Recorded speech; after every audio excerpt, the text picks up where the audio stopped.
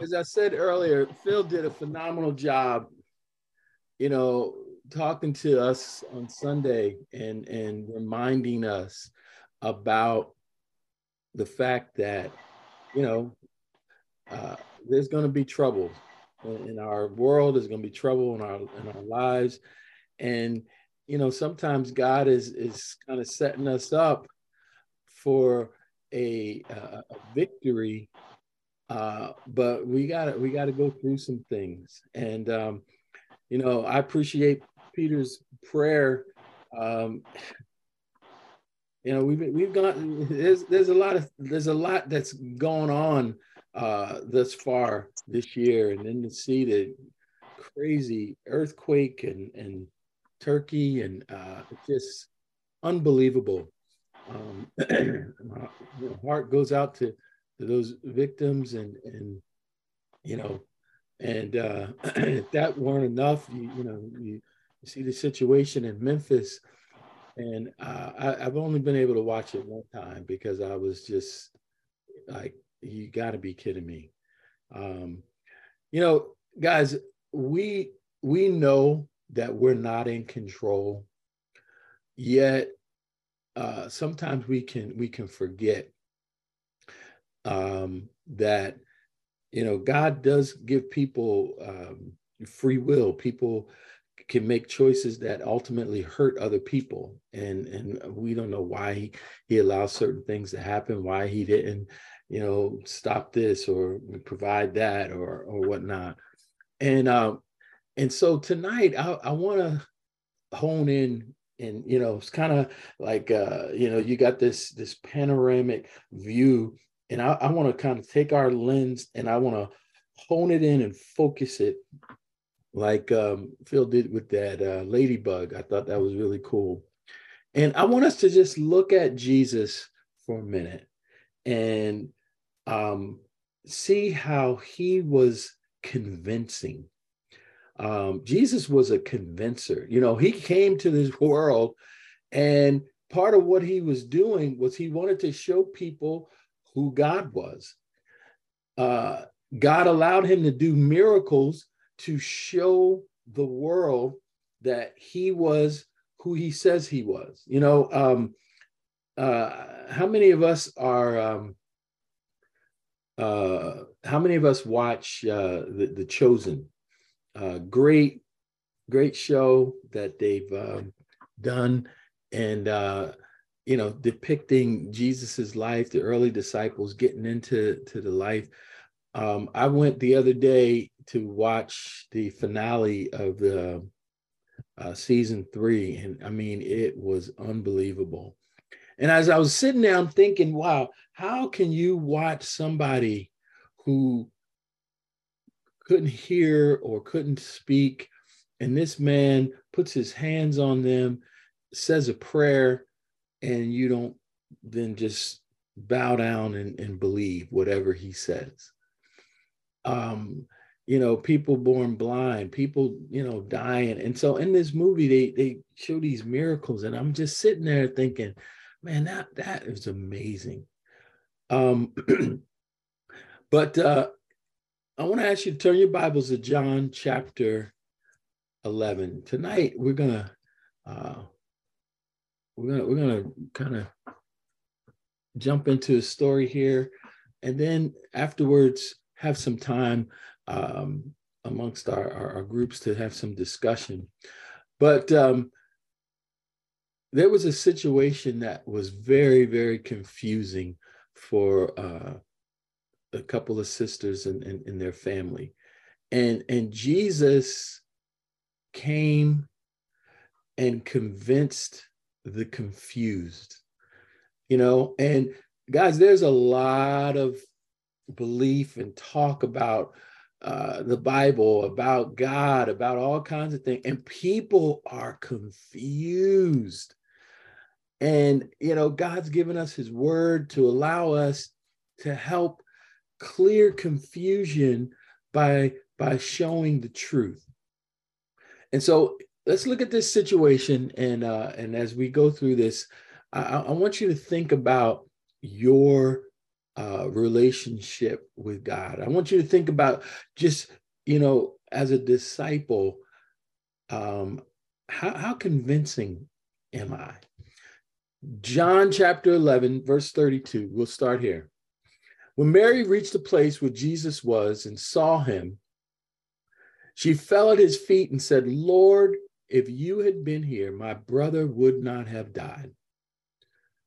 When Jesus saw her weeping and the Jews who had come along with her also weeping, he was deeply moved in spirit and troubled. Verse 34, "Where have you laid him?" he asked.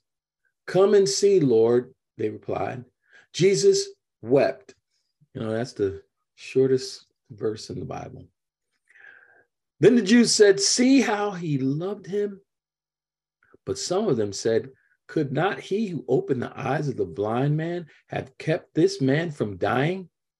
Verse 38, Jesus, once more deeply moved, came to the tomb. It was a cave with a stone laid across the entrance. "Take away the stone," he said. "But Lord," said Martha, the sister of the dead man, "by this time there is a bad odor, for he has been there 4 days." Then Jesus says, "Did I not tell you that if you believe, you will see the glory of God?" So they took away the stone. Then Jesus looked up and said, "Father, I thank you that you have heard me. I knew that you always hear me, but I say this for the benefit of the people standing here, that they may believe that you sent me." When he had said this, Jesus called out in a loud voice, "Lazarus, come out." The dead man came out, his hands and feet wrapped with strips of linen and a cloth around his face. Jesus said to them, take off the grave clothes and let him go." So, brothers, here's the situation. Jesus was basically a few miles away, and word was sent to him from this family that his brother, their friend, Jesus' friend Lazarus, was sick and not doing well. And so instead of Jesus jumping up and running over there, the Bible says he stayed where he was at for 2 days. And consequently, Lazarus dies. And when early in the chapter you read it, Jesus was kind of making a point that, hey, you know what? God's going to be glorified through this situation. One thing, as I said earlier, we have to remember as we read the scriptures, Jesus was sent by God to be the chief persuader. He was on a mission to convince. And in John chapter 11, verse 32 through 44, he's faced with grief. And grief is one of the most traumatic afflictions of faith any human being can experience. We've had grief here recently. It says the sisters of Lazarus had watched their brother die when Jesus failed to arrive, and they were plunged into deep grief, which coupled with doubt. And this grieving doubt had an emotional effect on Jesus. This is one of the things that I love about him. As the scripture says in John 11:33 and in 38, the Bible says he was deeply moved. Jesus was not afraid to share his emotions. He wasn't afraid to express tears. And, it's funny. I think sometimes we really think that by not crying in front of people, like we're doing something, we're accomplishing. I think, wow, that's really interesting. But Jesus was in touch. It says these sisters, Mary and Martha, had sent word saying to Jesus, "Lord, the one you love is sick." sick. When Jesus received the message, he said, this sickness will not end in death, but then stayed where he was 2 more days. His delay and then the death of Lazarus created enormous grief. But he allowed it, and there was a reason. And guys, it says it here, because in his word, it's for God's glory. What? So in other words, think about this. The pain associated with the grief was necessary to convince and create the conviction of faith in those who would be touched by this approaching miracle. You know, this word convince, it means to cause someone to believe something or to do something. And in this moment of traumatic grief, which was born out of delay, Jesus had to convince those who had counted on him but been disappointed by his timing. See, the delay only mattered because they were limiting the power of Jesus to heal the sick.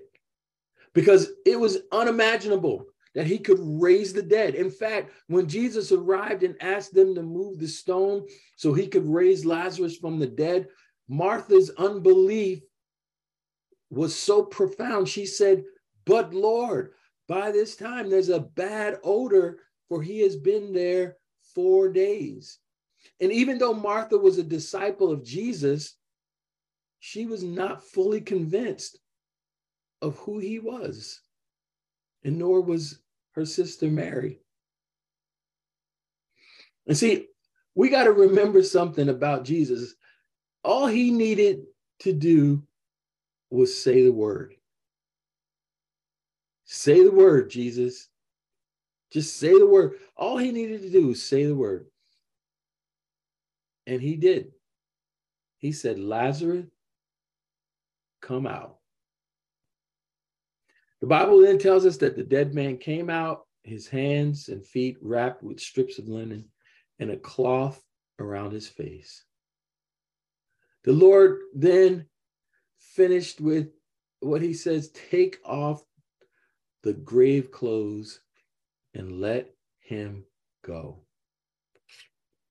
You know, brothers, when we are confused or when we face emotional trauma like grief, it's super, super important that we decide to ultimately trust God and realize that his delay is not discard or he doesn't care.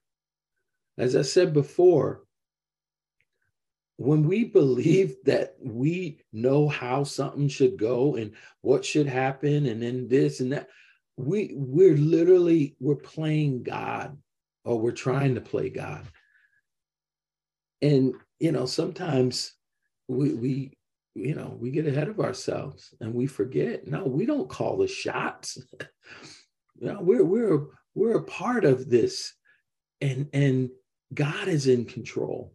And again, it takes that trust to surrender and not try to determine what's going to happen. You know, guys, God is always working to convince people that he's real and that he rewards those who earnestly seek him. Because what he wants more than anything else is God wants all men to be saved and come to a knowledge of the truth. And see, we see here in this illustration, in the story of Lazarus, that as a result of what happened, it says many of the Jews who had come to visit Mary and who had seen what Jesus did believed in him as well. You know, right now there could be opportunities, or I should say challenges that we're facing. And because we're not seeing them in the right perspective, we're not aware that God is trying to do something to not just help us or cause us to grow, but it's to help other people around us. Because he sent him here for a reason. In a similar way, he's done the same thing for us. But if we aren't spiritually set, if we aren't thinking spiritually, if we're not seeing this and seeing life from his perspective, then hey, we just think, oh wow, man, well, this happened and this is terrible and this is bad. And it is. I mean, you know, grief and losing loved ones is really tough. You know, I gotta be honest, the other day, when after Frank's burial, I came home and it just hit me somehow. I just got really, really sad. I'm like, he is gone, man. And and sometimes when I get like that, I start cleaning up. So I came home, I changed my clothes, I started taking the garbage out, and I was like, what is going on here? And I just realized it's like that grief, it hits you, that realization. And I had to go back to for the repast, but it does something to us. And especially when we're alone, when the dust settles and life kind of, it gets really quiet, we're left with ourselves. And here's a couple of things I want to encourage you to do when that happens, or we have these challenges. This is where we have to go back to God and his word. And this scripture, I want to ask you to take a look at it. And in the chat, I want you to, you can, we all know this passage, and I'm going to read it real quick, but I want you to put in the chat your reasons to be convinced of God's love. Okay. Romans 8, I'm going to read verse 37 and 38. It says, knowing all these things, we are more than conquerors through him who loved us. For I am convinced that neither death nor life, neither angels or demons, neither the present or the future or any other powers, neither the height nor depth nor anything else in all creation will be able to separate us from the love of God that is in Christ Jesus our Lord. So, bro, I want you to think about this. What reasons in this passage and just in your life are you convinced of God's love? Let's encourage each other. Let's put it in the chat. What are your reasons to be convinced of God's love? Let's just take a moment and encourage each other. Put that in the chat. Another passage to consider, 2 Corinthians 5, verse 14 and 15. Examine, look at your faith that Jesus died and rose from the dead. How convinced are you about that? And then 2 Timothy chapter 3, verse 14 through 17. We all know this passage, right? How convicted are you that the scripture is God's word? See, to whatever degree you have deep convictions about these things is going to determine how convincing you are in your walk with God and with those around you. See, Jesus was convincing because he was deeply convicted about who he was, why he came. And he understood even when he was going to die, and he would tell the disciples and they wouldn't get it. But he understood it. He was convicted about it. And when he spoke, people listened. When he was just amongst the people, they could see, man, this guy is different. Thousands of years after he walked this earth, no name holds the same significance as the name of Jesus. See, what we should be asking ourselves today is whether, as his people, whether as men of God, are we convincing as him? And the answer will be found in these two questions. Number one, how deep is our conviction? A little typo there. Conviction. Too many eyes. How deep is our conviction that God loves us, sent his son to die on the cross, and then raised him from the dead? How convinced are you about that fact? And the second question, you got to ask yourself, how deep is your conviction that the Holy Scriptures are God's words, God's word, passed on to you and I so that we can continue to convince the world and as well as future generations? See, how convinced are you? How convicted are you about that? See, I think sometimes we have to stop, and maybe we got to get reconvicted again. Maybe we got to stop and think about, wow, here's where I was at. Here's what I believe. Then I heard this message. Then it changed my thinking about this. Then I saw this in this brother's life. Then I saw this in this family over here. Then I saw, and man, the word of God works. You know, some of us, we've come from, homes that were broken, or marriages that didn't exist, or didn't work very well. And we are now experiencing the blessings of following God's word. Some of us have overcome addictions, whether it's, sexual addictions, food addictions, drug and alcohol addiction. How did that happen? Not just by chance. No, it was what you believed. You heard something, you believed what God said, and then you began to practice. And then, wham, look at what happened. How deep is your conviction that the Holy Scriptures are God's word? God's word will not come back void. What about us? Life teams.